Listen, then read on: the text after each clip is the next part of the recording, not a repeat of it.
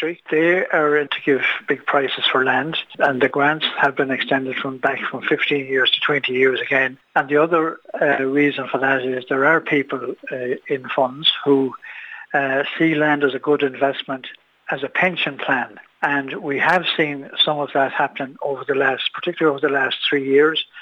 And that's because, of course, bank interest was so minimal. You're looking at probably 1% interest, whereas people who had funds buying land and renting the land was getting probably 4 times the income they would get in a bank for their money. So that was another trend.